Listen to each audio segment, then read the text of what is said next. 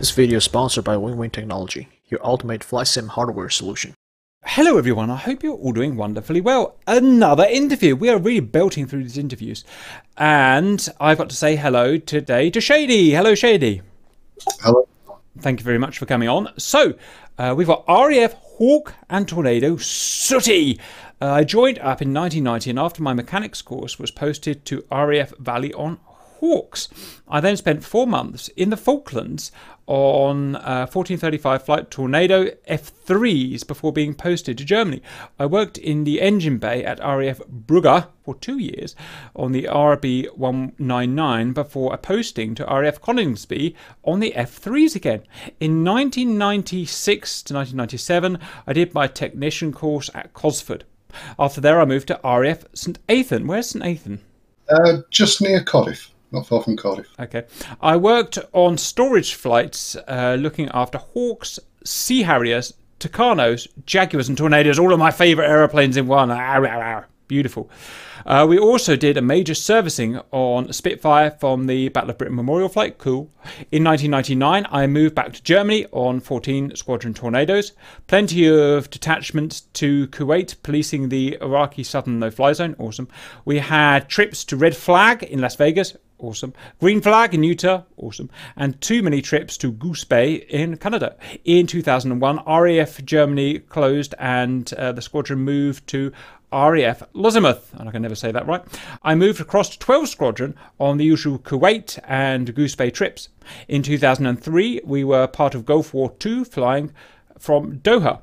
I moved to Cosford as an instructor later, and that year spending lots of time teaching UAE students and teaching airframes engineers about engines. I stayed there until 2005 when I changed trades to something completely different. What did you change trades to? Bizarrely, I went to university to become a nurse.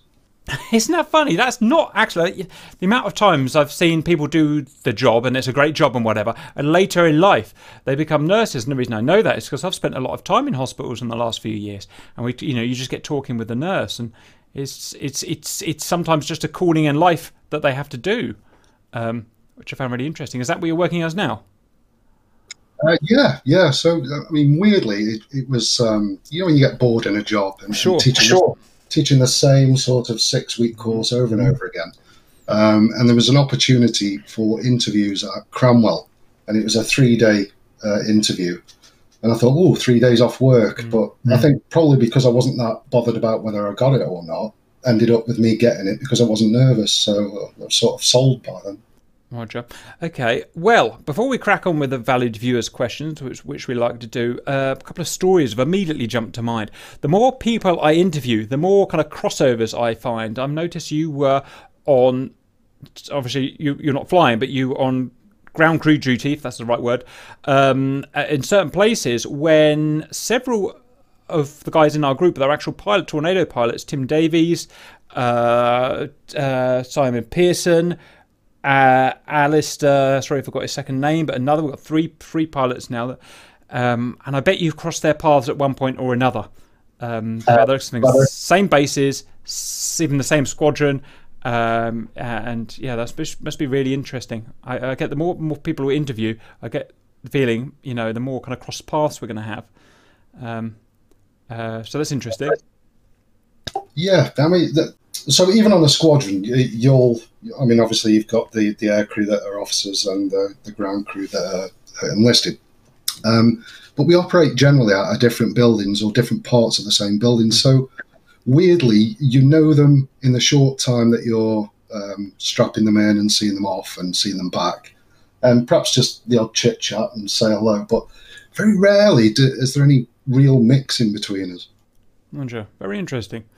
Okay, the other story I found really interesting. It was my birthday yesterday, and I had my parents come over, and we got talking about the Tornado. And my dad, who worked at the time for Cambridge Consultants, which were specialists in modems, modulators, demodulators, and turns out from 1981 to 1989, him and his group designed and made all of the, let me try and get this right,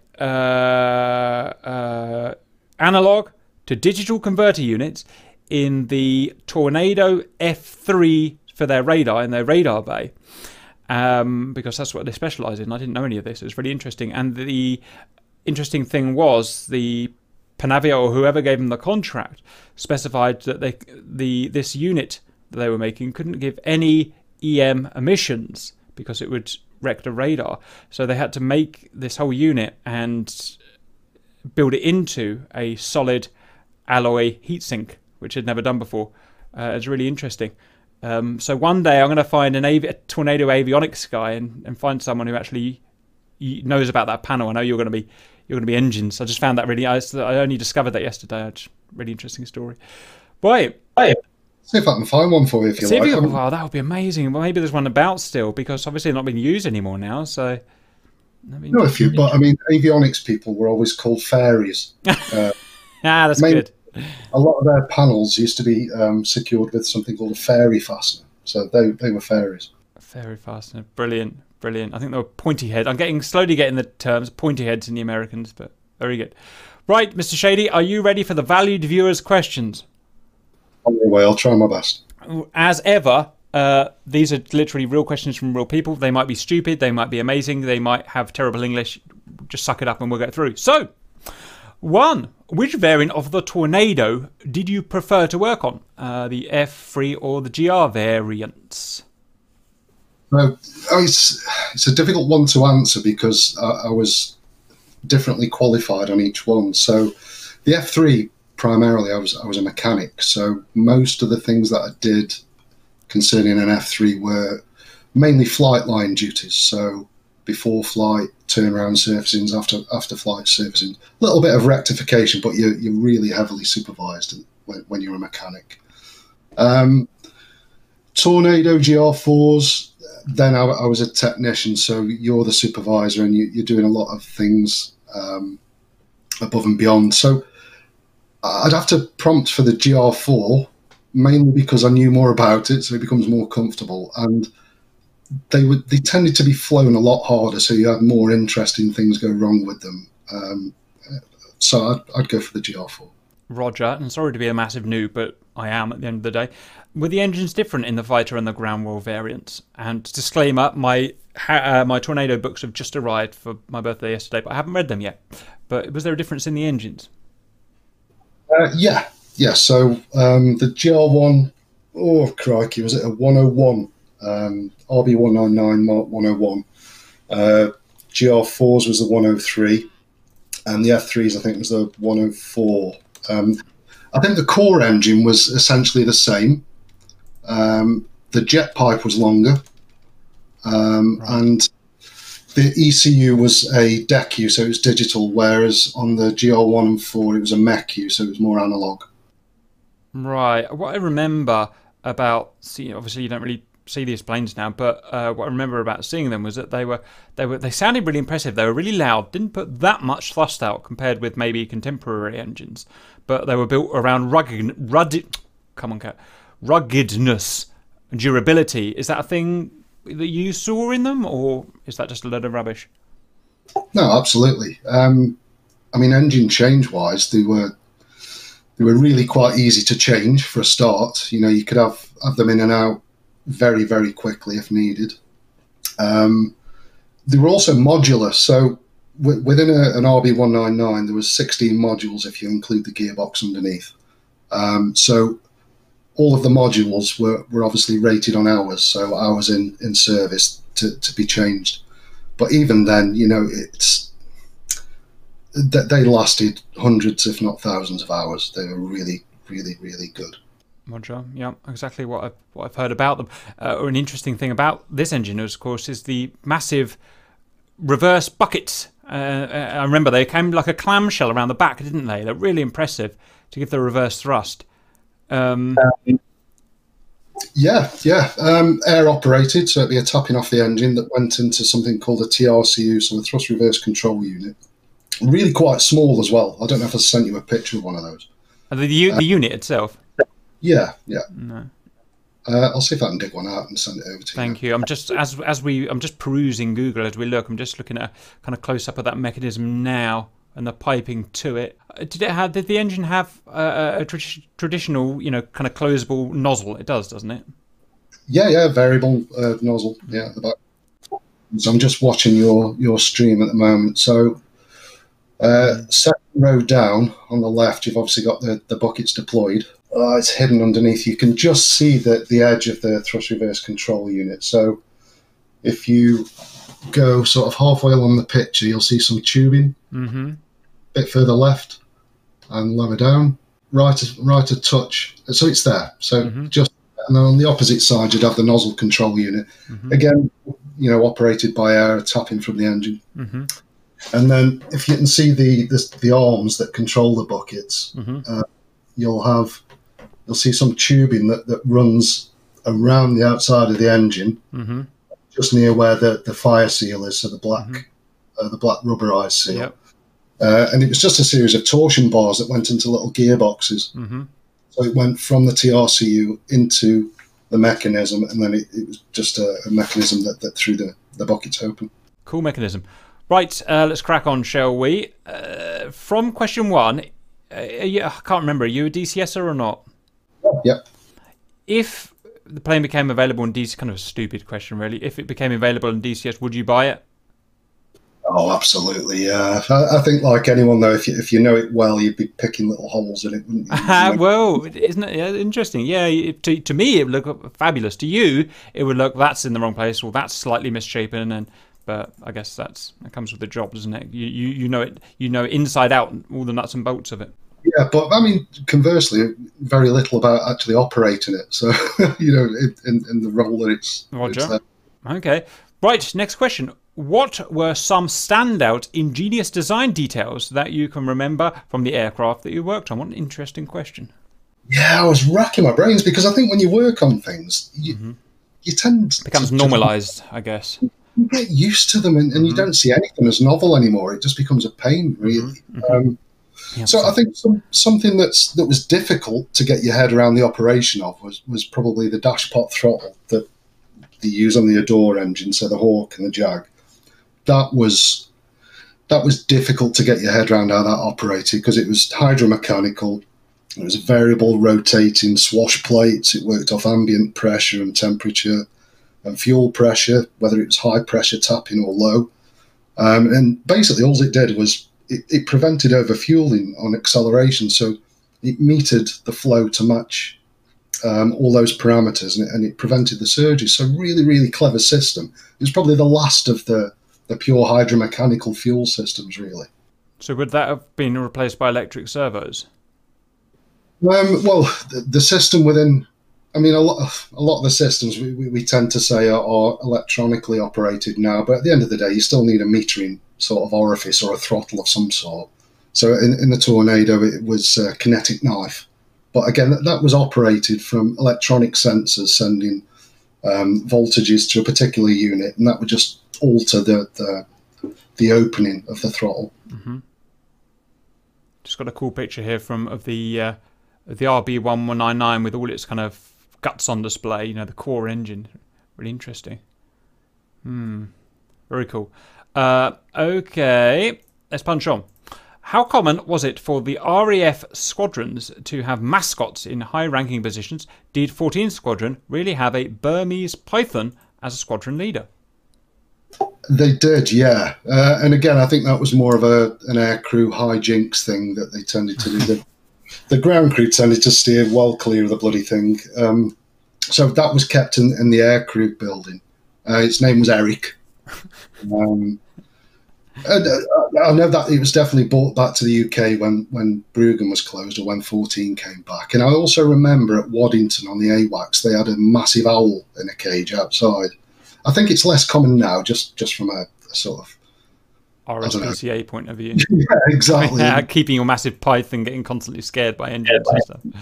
Yeah. So I couldn't say whether it's absolutely pandemic throughout all of the RAF, but yeah, definitely on 14.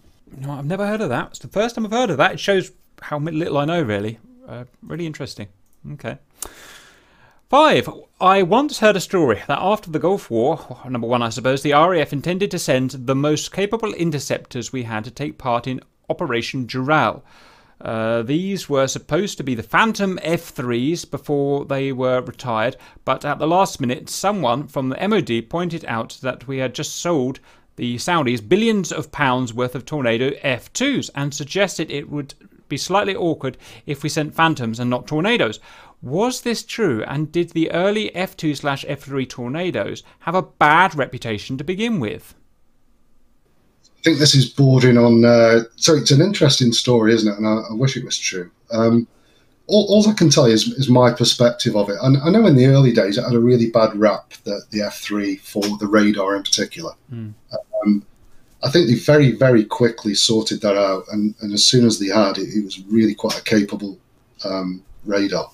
I doubt very much whether going into a war that the MOD would give a flying hoot about what they sent out there from a political point of view. I think they probably just sent the most capable aircraft they had at the time. And if you think about the Phantom was really quite late in its serviceable life and was probably carrying lots of ADFs and limb log entries in it, it was probably less capable than people like to dream that it was. If you, we do have a kind of romantic view with a lot of the oldies, don't we? And then the actual guys keeping them flying are like, yeah, no, it wasn't like that. And I'm sure if you ask a lot of pilots, you know, if you needed to spend 4 hours in one place, would you sooner be in a Phantom or a Tornado F3? And I think I can guess what they choose. Absolutely, yeah. The same rings through to the new planes as well, Raptors and 5th Gen and stuff like that.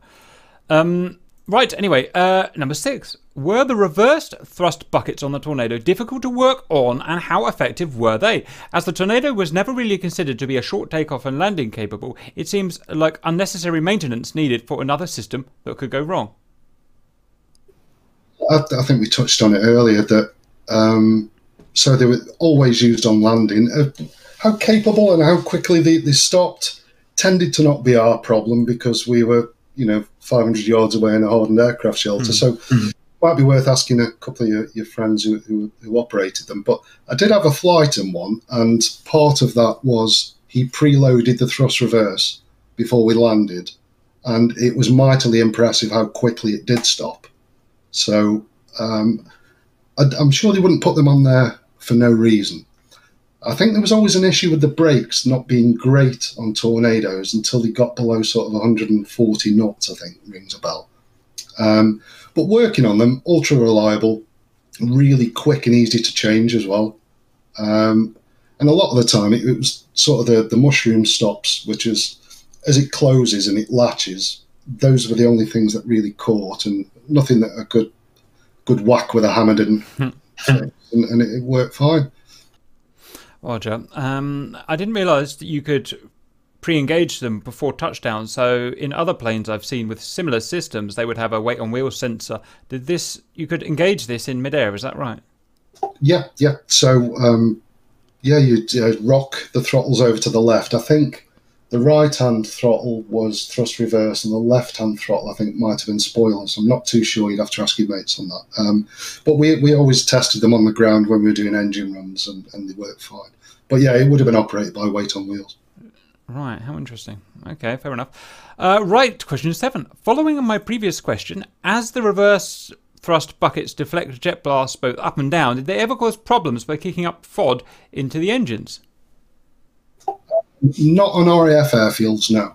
Just because they're a bit like US airfields and a lot of our allies, absolutely obsessed with FOD, foreign object damage, so everywhere was spotless. I can't recall it ever really throwing anything down the intake. I mean, there were times when there was stuff that was loose at the side that would get moved a little bit. But on the buckets themselves inside, there were strakes on them. So all of these buckets were either left or right hand upper, right hand lower, etc. And on the inside of the bucket would be strakes that would direct the air sort of forward but outwards. So it was never directly under the jet or over the jet. Roger. I did have a follow-up question and I forgot it because I'm stupid. So, no, I was just going to say don't go and land it in Russia. No. Question 8. Generally speaking, what was your favourite aircraft type to work on, and why? Well, I think if you worked on a flight line and it was a Friday, and your boss said, as soon as all the jets are serviced and back in the hangar, you can start drinking. Then probably the Hawk, just because nothing ever really went wrong on it. Familiarity always drags me back towards the GR4, because you know all its little foibles now to fix it quickly. But the Harrier was always interesting as well, just because it was so odd. You know, it was just really odd. Yeah, recently interviewed a Harrier Sooty, and that was a really interesting interview, because there's so much of that that's just different to anything you've ever thought about. It's Absolutely. I mean, on Storage Flight, we used to have to do monthly ground runs, you know, just to keep them ticking over. And every now and again, you'd have to do something on top of the wing, and God forbid you ever dropped anything, because the wing would have to come off to get underneath the engine to fish it out. Because underneath you'd have access panels, but you can guarantee if you dropped a nut from the top that it would be nowhere near an access panel, so it'd be wing off, engine out. You wouldn't be very popular. Good Lord, I have a bad enough time in my engine bay dropping bits. I couldn't imagine that. God, you've got to be really careful about dropping stuff, haven't you, doing your job? Yeah, people used to, I mean, there's novel things, you know, you'd have a spanner, but you'd tie a piece of string around the spanner and the other end around your wrist. So if you did let go of the spanner, you know, you could always hoist it back out. One thing interesting that I've heard about a lot from maintenance crews is that, kind of from my perspective, it looks really a really cool romantic job working on these things. But in reality, like you said earlier, it must just become a job, and you know, a job's a job, and you know, you prefer the easier job, so you can go home and get a cup of tea, I suppose. Yeah, I suppose you do. I think what some people do, I mean, some jets are better than others, and I think the Tornado is particularly quite good, actually, especially for a Sooty, because it's designed to be, you know, service units to be changed quickly.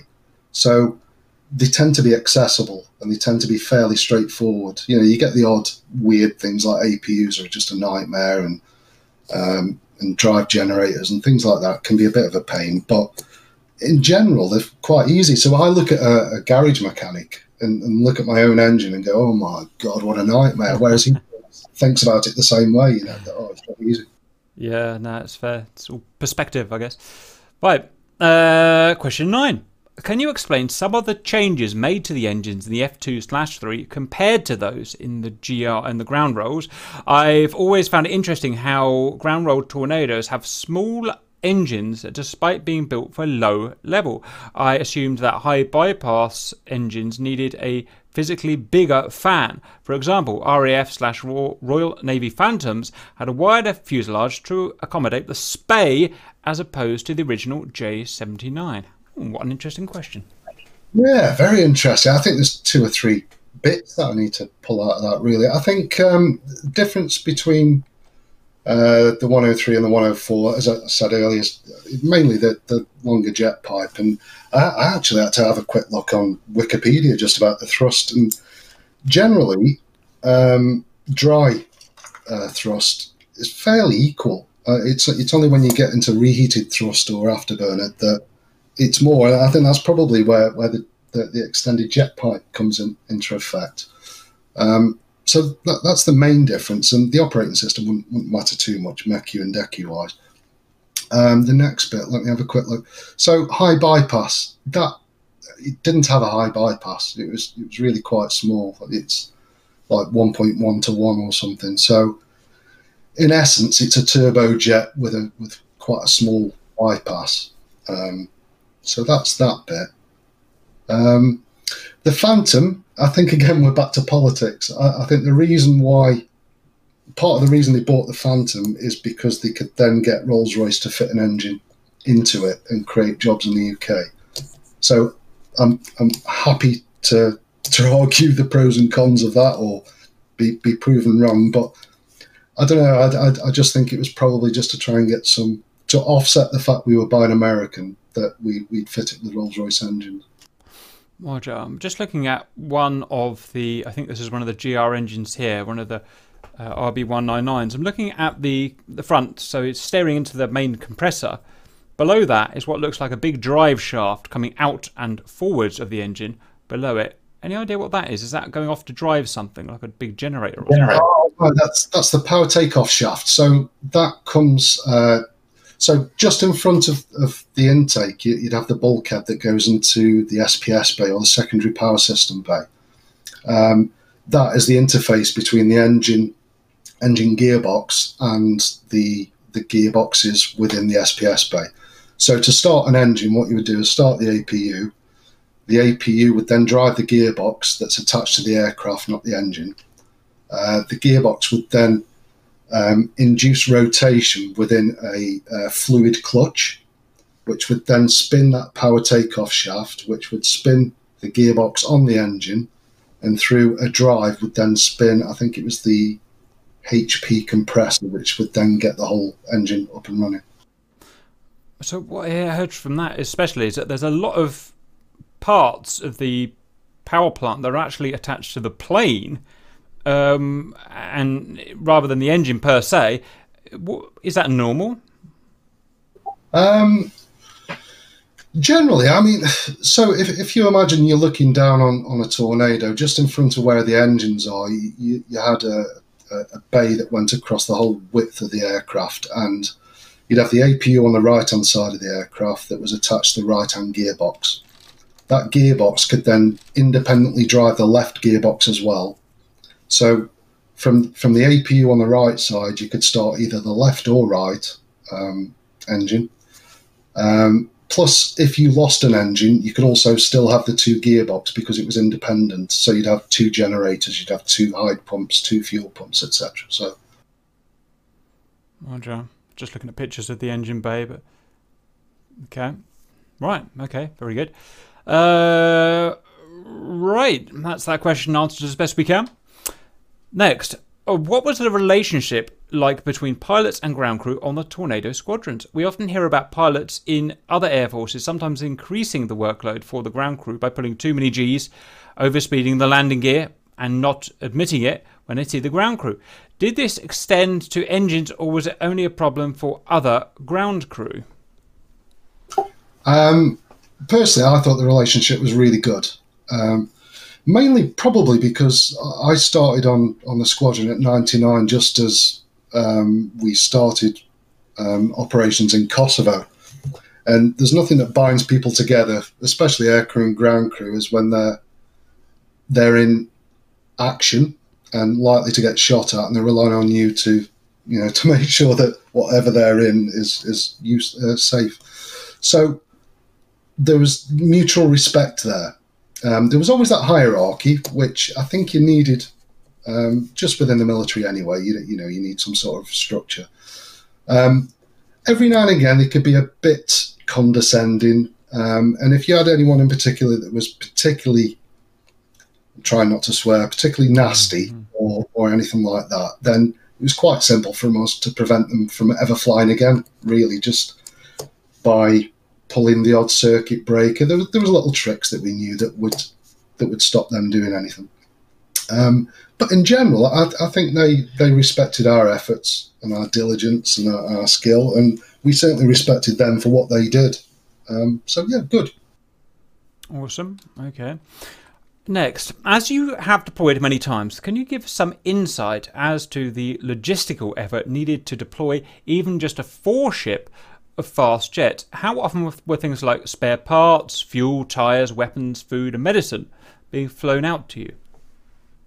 I'd absolutely be speculating for the majority of this, because we had some great, a trade in itself, the supply trade, worked around the clock, constantly shipping things in and out. There's very little that we had to deal with ourselves apart from just get on with doing our job. I think the UK, as opposed to some other nations, some of the bigger ones like the US, there's very much an emphasis that we work with the host nation. So we rely on them for fuel, food, things like that. So, for example, when Gulf War II started, we went to Al Udeid in Oman, and when we got there, it was quite heavily populated by the Americans, which is great. The Brits always love that because there'll be a Baskin Robbins or a pizza place or whatever, which we never had. But we just used to beg, borrow, and steal off them. So nothing aircraft-wise, but things like wood, to build shelters or to build gazebos and things like that. And they'd think our stuff was interesting, although we thought it was terrible. So it's surprising what you can get for just a moth-eaten beret, an RAF beret. You'd end up with torches and Gerbers and everything. What they valued was bizarre, really. But we never really ran out of everything. Stuff always turned up. Roger, very good. Next, was it ever possible to cannibalise parts from GR tornadoes to be used in an F3? Was there a large degree of commonality between tornadoes operated by different countries? If so, did the fact that the Saudis used tornadoes ever benefit you when you were deployed to the Middle East? Short answer is probably no. I don't think we ever benefited from any Saudi parts. I remember once I got sent out to Naples because one of our jets wouldn't start, and the Italians gave us an igniter that I managed to fit in there. Basically, it's down to NATO stock numbers, so you might have commonality in parts between the F3 and GR4 that we just didn't know about. The NATO number might be the same. It might be produced on the same machine to the same spec, and you just put the NATO number in when you're ordering it, and it turns up. So we probably wouldn't know, but we certainly wouldn't go across to an F3 squadron and ask to borrow something. We'd order it through supply. Yeah, we asked pretty much the same question to a Eurofighter engineer a couple of weeks ago, and he said essentially the same thing.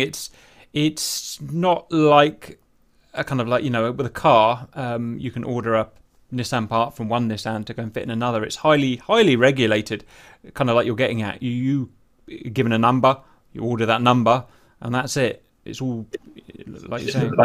Yeah, absolutely. And the individual part that comes would probably have its own serial number as well, which have to be logged against that particular aircraft. So it's unlikely you would rob something off one aircraft to put to the other unless you absolutely needed to. I mean, that's not to say that within a squadron, if you're allocated 12 jets, 2 would probably be away on major servicing or deep strip, and 1 would be, we used to call it the Christmas tree. So that's the one that you rob when you're waiting for spares to come in, hoping that you'd get round to actually completing that one wonder. Cool, very good. Again, we hear exactly the same thing from other ground guys. Okay, 13. From what I can tell, the RAF had built up a good reputation at Red Flag for consistently embarrassing the technologically superior USAF with nothing more than a few Buccaneers and GR1s. Did this reputation extend to way USAF ground crew looked at RAF aircraft, or was this dismissed as just another foreign aircraft?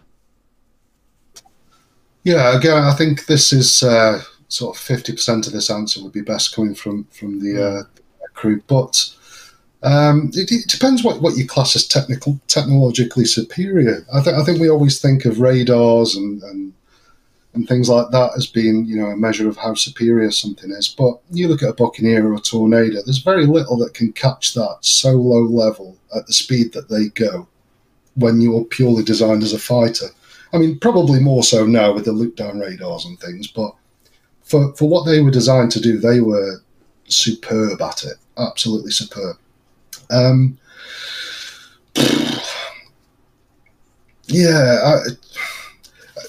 With regards to ground crew, we tended not to mix too much on operations with the Americans, and that's not because we didn't want to.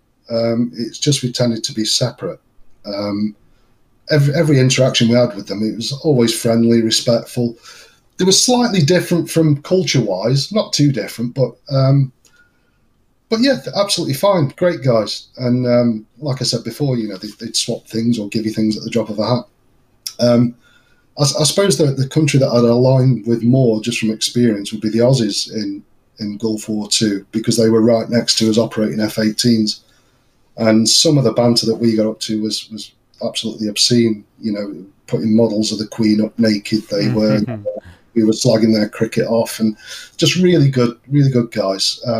But in general, we all had a job to do, and we got on really well, and we'd do anything for each other. So, yeah. Very good. What, in your opinion, was the most tedious / frustrating aspect of working on the Tornado? Were there ever any jobs you just hated doing?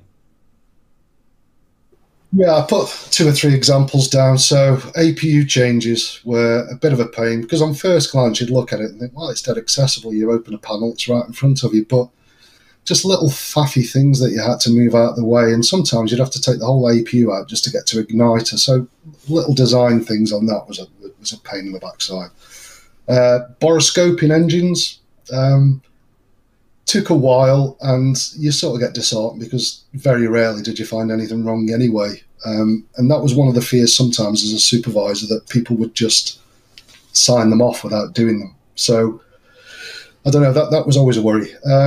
And you tended to, in the early days, if a fairy or a plumber, which is an armourer, were doing, or a rigger, were doing things on jets, they tended to want to do ground runs afterwards just to operate the system. So you'd end up hanging around for hours and hours and hours till 4 or 5 in the morning to do literally just start the engine up for them, which was a bit of a pain. Oh, John. Okay. The borescopes, are they literally just the optical type borescopes? Yeah, absolutely. So you would there's access holes within the engine for different stages of the engine.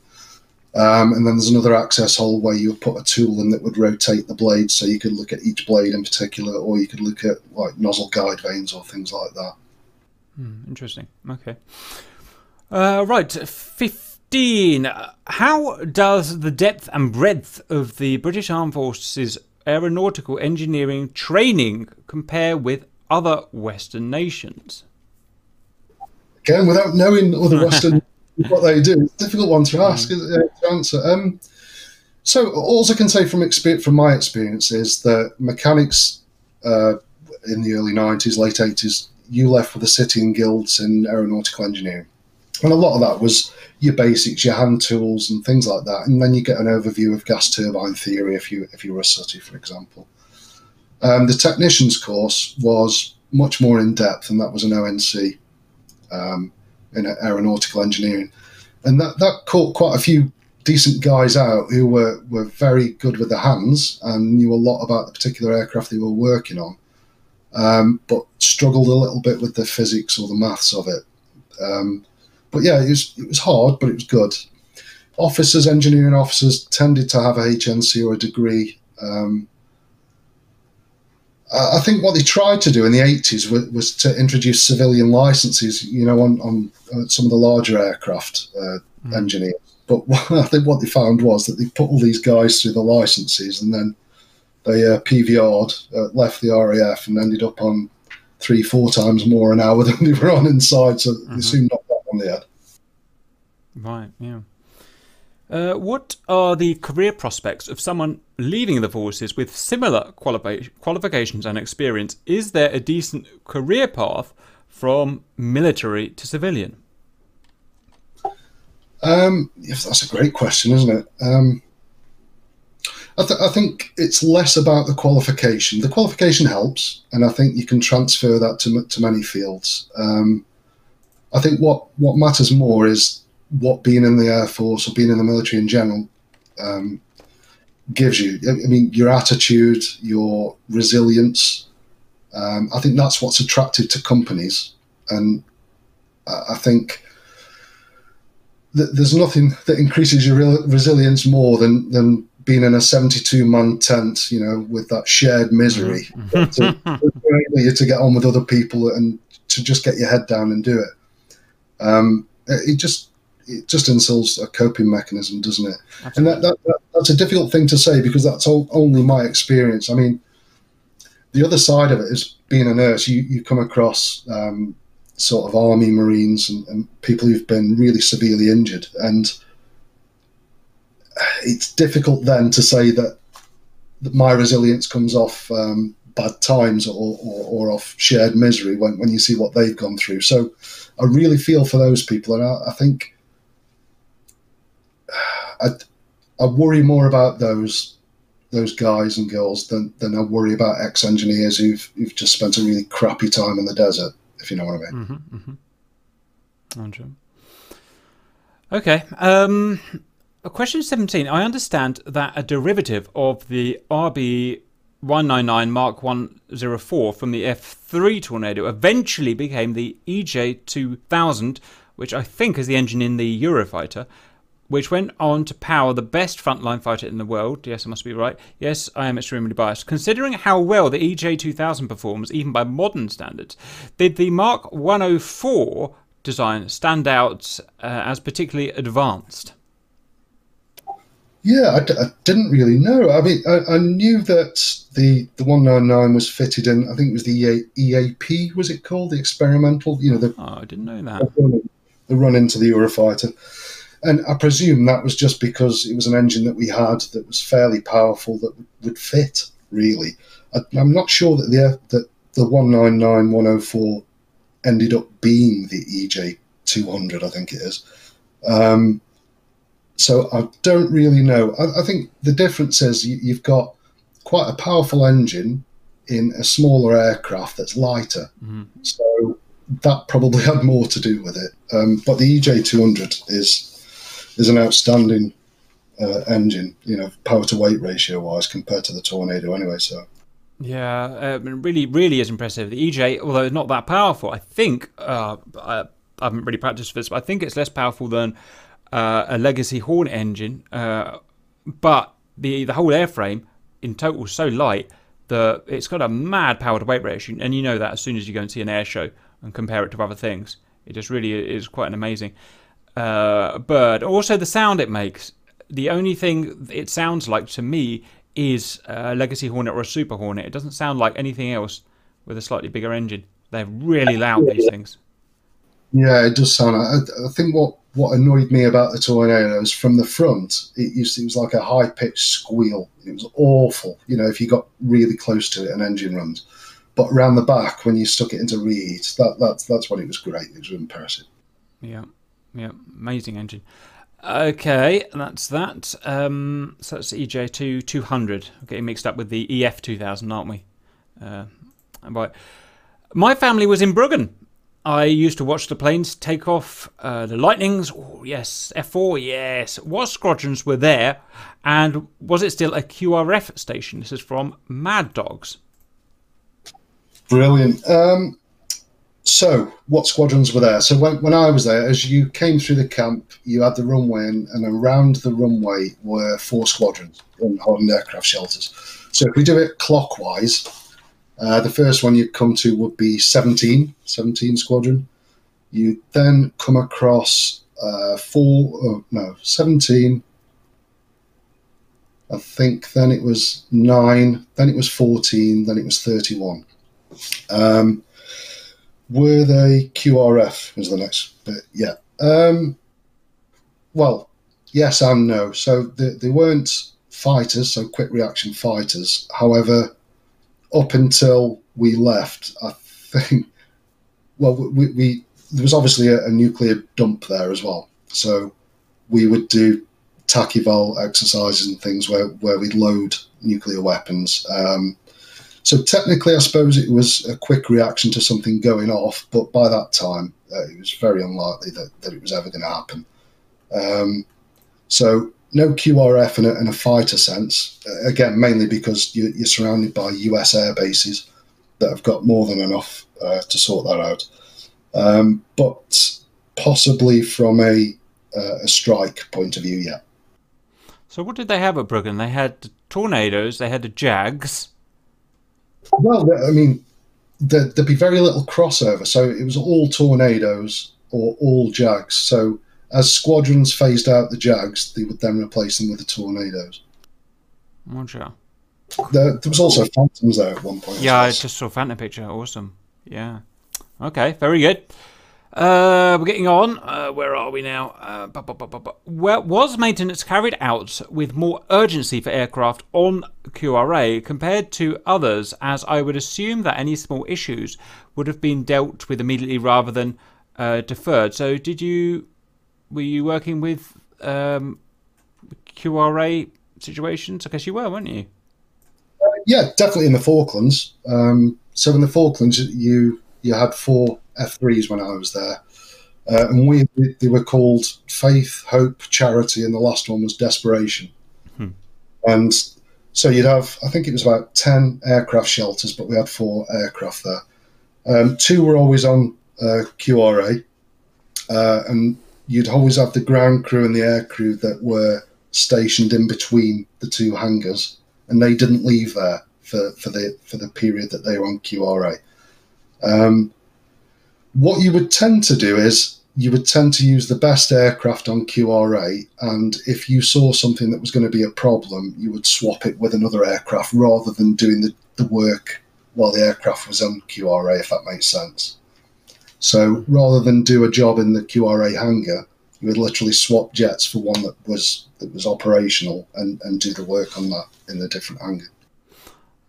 Where were you based at this time exactly? That's Falkland, so that'd be RAF Mount Pleasant. That doesn't mean anything to me. Right, I'm gonna have to go and have a look at that now. I'm just learning properly about the Falklands now. But RAF Mount Pleasant. RAF. Oh, I'm going to have to interview about this as well, but we're not quite ready for that.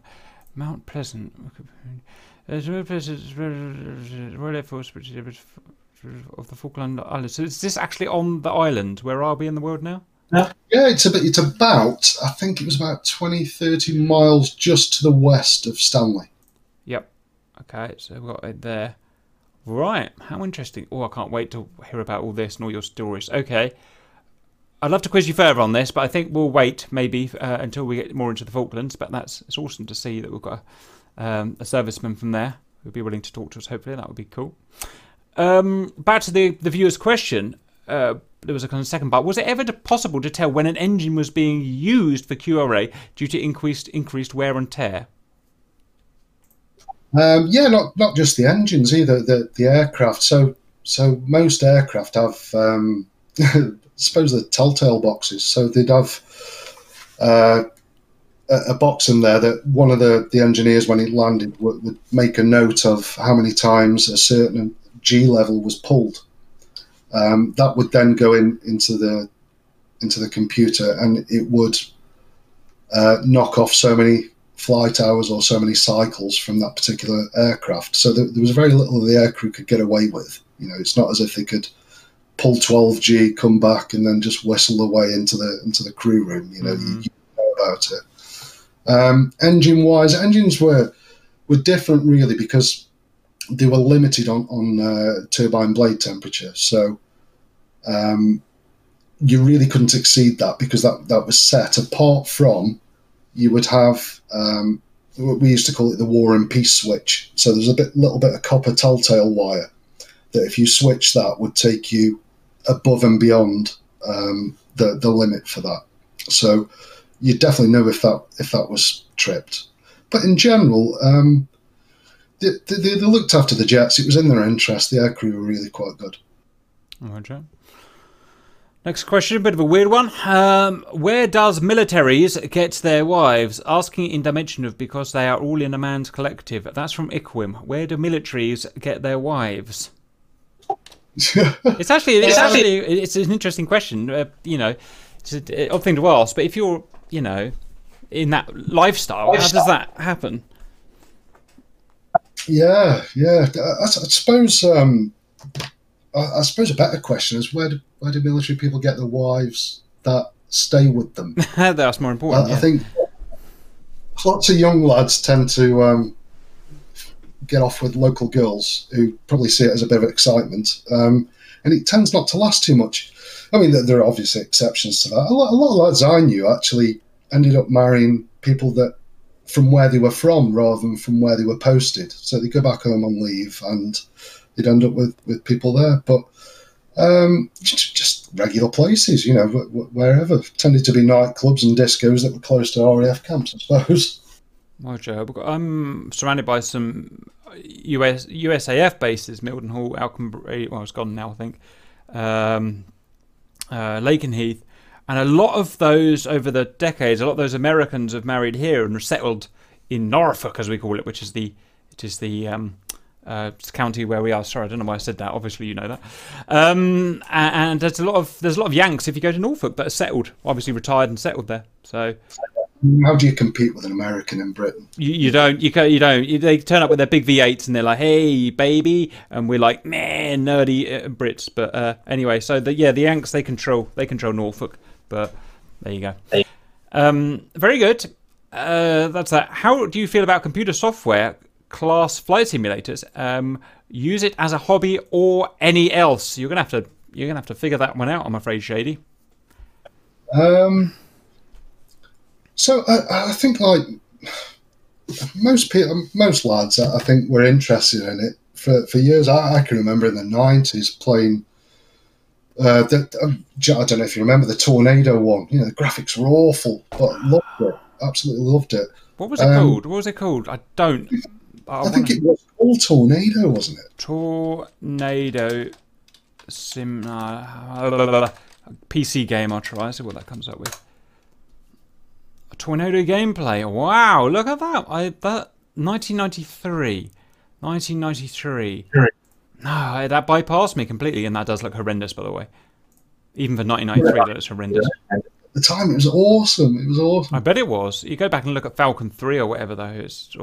Sorry, I might have said that wrong, but you know, the old Falcon. Wow, look at that. I think round about that's when I got married, actually, in 93, so all that fun stopped. So I suppose then you've got that the family time when, well, especially back then, you're not earning a lot of money. The PCs were prohibitively expensive. There wasn't great games out, so sort of dropped it for a while. And then it's only as I sort of reached my 30s again, I started to see the improvements. And yeah, it's a great hobby. It's great escapism, if nothing else, especially in VR. You know, it's just a way of sorting your mental health out a little bit and just resetting yourself. I think it's just a great thing. And also joining a group with like-minded people who are generally really nice guys. Yeah, I get a lot of flack for calling it a game because people have some weird thing that they must call it a simulator, otherwise, you know, it doesn't validate their lives. But it is. It's like I always say, apart from me, for 99.99% of you, it's really something for you guys to come home to and just get away from it. You know, just reset your brain, have a bit of fun. That's what it's there for, and it does it very well, as I'm sure other games do as well. Interesting here, it says Amiga. Do you remember that? There was a PC and Amiga. My friend Wilson had the Amiga, I had the PC, and we would always argue about which is better. God, those were the days, weren't they? I think this was on the Amiga that I had at the time, yeah. MS-DOS and Amiga, yeah. How about that? God, how times have changed. Right, that's that. Is that our last question? It is our last question, Shady. I really enjoyed that, and I learned a lot as well. That's not to say because I didn't actually know hardly anything about the Tornado. I always hated the Tornado until as soon as it retired, and then I loved it, which is unfortunately just how it works for me. As soon as something's retired, I immediately love it and want it back. Same with cars. I suppose the further you get away from it, I haven't worked on it for 15 years now, you become, I don't know, it's like an old girlfriend, isn't it? 15 years down the line, she isn't as bad as you thought she was. Yeah, you start to sort of reminisce about things. So yeah, I mean, it's a shame, but you know, life goes on. Roger. Well, now it's become cool and retro. I'm starting to learn about it. Like I said, my books have just arrived, and I'm going to start. Researching it. Shady, it was lovely speaking to you. Anything you missed? Anything you want to speak about or whatever before we sign off? Not in particular, no. I mean, if anyone's got any further questions, happy to answer it via message or whatever. But thanks very much. Thanks very much. And if you're interested, like I said, in a couple of months' time, I'd love to cover the Falklands campaign. I'd love to get your view on that and maybe some sound bites from you on that, of your time up there. That'd be really interesting to cover. Absolutely. Yeah, happy to. Cool. All right. Well, thank you very much, mate. And I will speak to you in due course. Thanks a lot. Cheers. Bye. Bye.